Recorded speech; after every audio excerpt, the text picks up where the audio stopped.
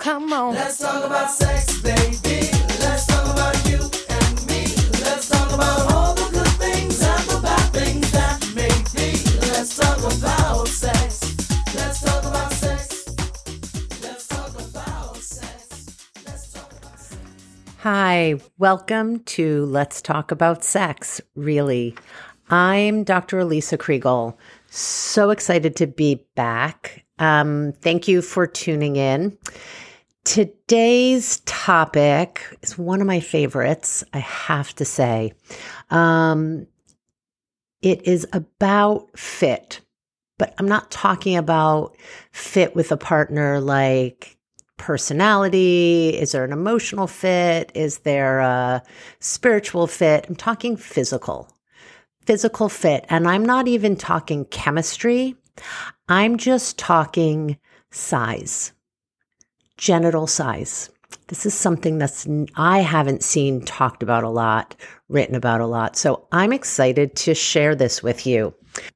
So I'm going to jump right in with a true story to introduce this topic. I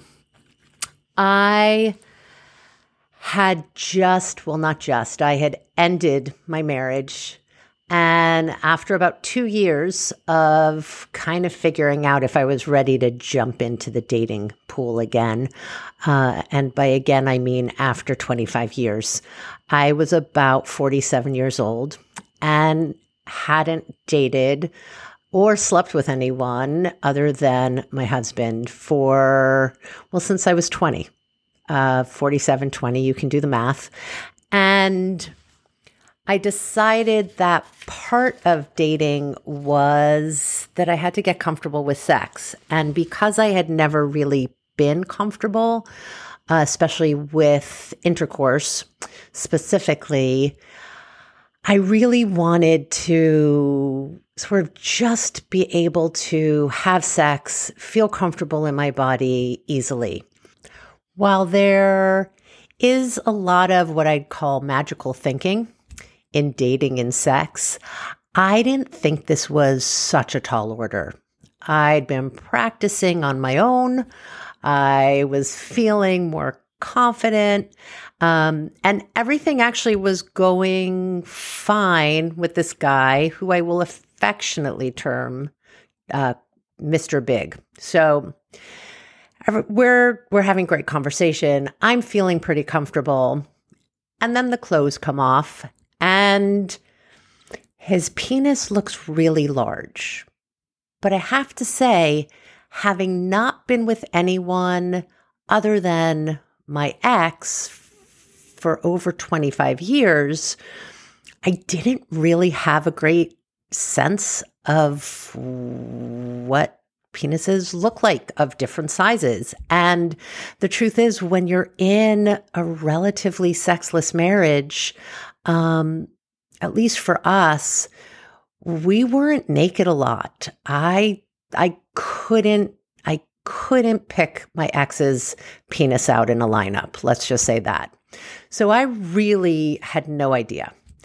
And so we get to the intercourse part and it's not working. His penis is not going in. I thought my vagina was on lockdown. Like it was not barely getting in. So I felt kind of embarrassed, pretty freaked out, and assumed there was something really wrong with me. So after I left and on my walk home, I was convinced I had some sort of sexual disorder, that I was not able to have sex. And I vaguely remembered a video or lecture about in grad school about sexual disorders, and one called vaginismus. So I looked that up, and basically it's when if there's trauma or stress, the vagina literally does just sort of clamp down and shut down, and it's protective and it's totally normal. And it's fairly easy treatment, at least if that's what I had, where you relax, you practice relaxation and breathing and insert in a more formal treatment dilators, which are sort of like, phallic shaped tools that you put inside. I had read you could just use fingers. So you sort of progress 1 finger, 2 finger, 3 finger. You get the idea. Anyway, I felt more comfortable and went on to experiment and have sex more comfortably throughout the year, but also got more comfortable with letting people know that I had what's called a tilted uterus. And I had researched that and found positions that work better. You want a more shallow penetration. And so with that, I was feeling much more comfortable. Fast forward a year later, and Mr. Big texts, as for some reason people seem to do, right? Like you went out with someone and then you don't talk to them. It didn't work out, but somehow you're not meeting people, or you're like, hey, what happened to that one? So we ended up getting together again. He was curious about my story.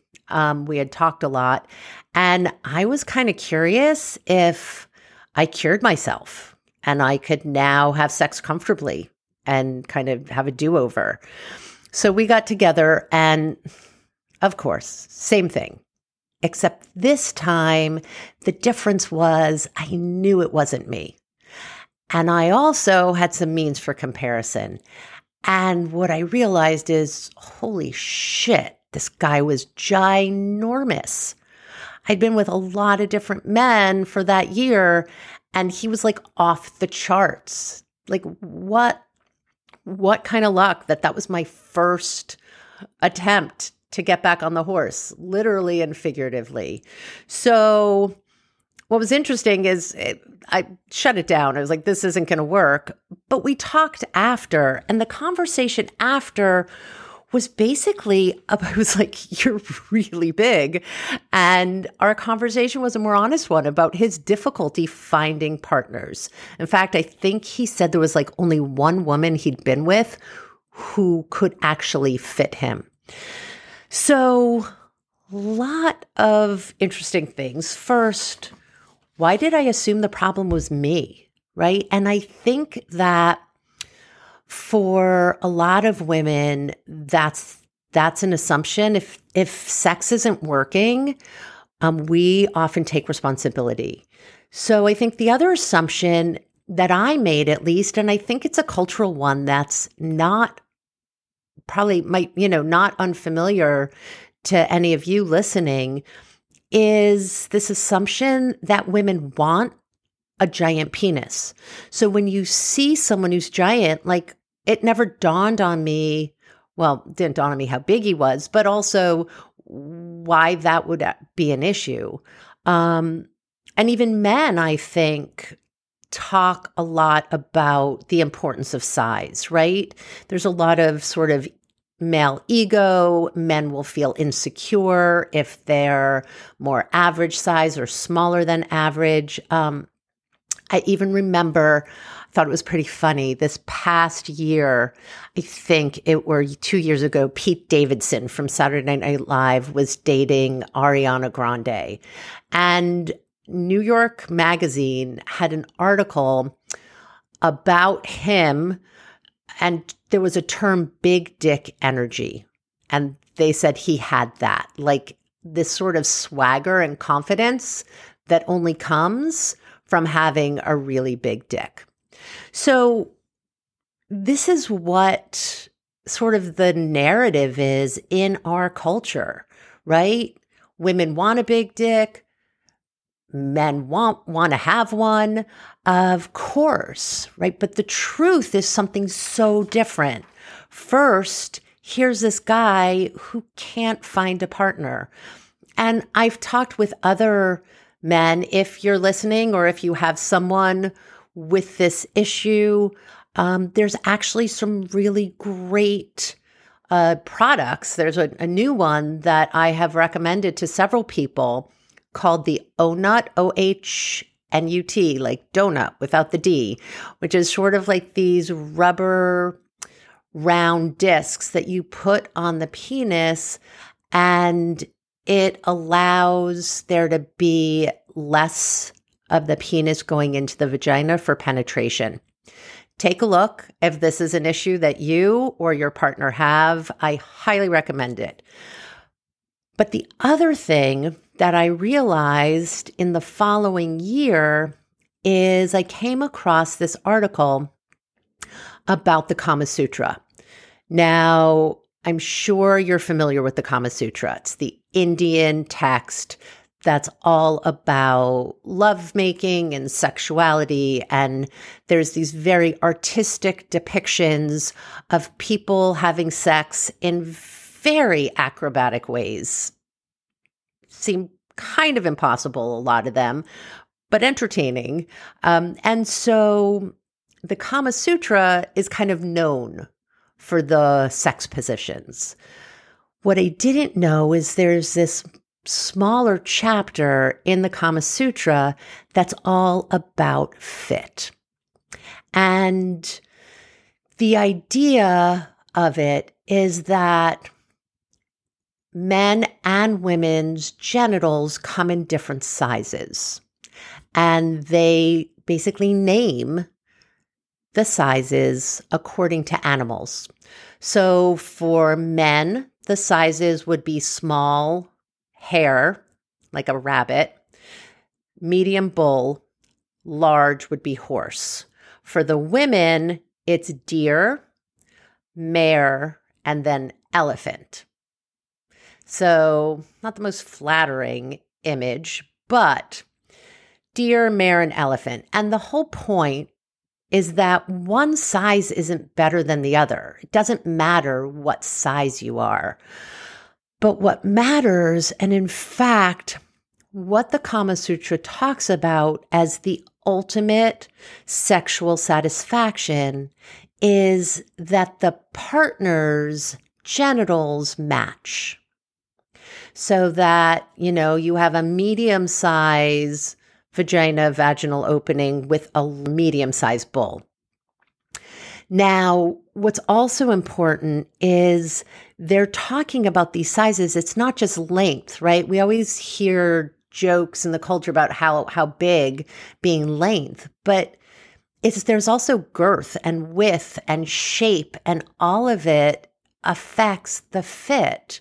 So I just loved this, because what I had found is that the men who I had the most pleasurable sex with were really more on the average size, or probably even smaller than average, which sort of makes sense, because I think I was probably on the smaller than average size. And so that's what worked, and that's what felt so much better. And so this whole thing was like a light bulb, like, wow, like this really matters. And one of the guys I was dating had joked, because I would say that I actually want someone who's like average or smaller than average. And he joked that if I had put that on my dating profile, like, give me a guy who with an average or smaller than average penis, I probably would have had guys lined up around the block. I didn't put that on my profile, but what I did do is I got really honest about size, because it matters. And I think, that was one of the things, like with Mr. Big, was why the hell aren't you saying that up front if you're having trouble, right, with fit? So what I want you to do is sort of think about, what size are you? If you're with a partner, what size are they, and what works with the fit? And now, the idea here isn't that you can't have satisfying sex. Kama Sutra is talking about like the ultimate sexual experience comes from fit, but we're creative creatures. So it might also mean that if the fit isn't perfect, that you need some workarounds, or you need to be aware of that, or just pay attention to make things work better. And there's a lot that can be done for that.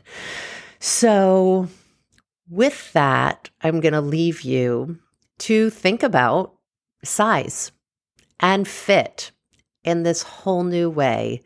And I hope that it can help you, if you're looking for someone, it can help you be more honest in the questions you need to ask and what you need to share about yourself, but can also help you make sex more enjoyable and see how the fit is with you and any current partners.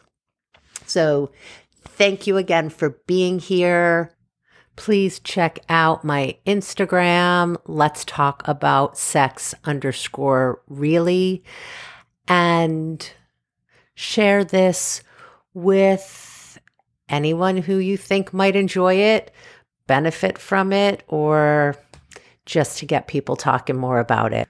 Look forward to next time when I will be talking more about sex, really. Show me around your fruit cage, 'cause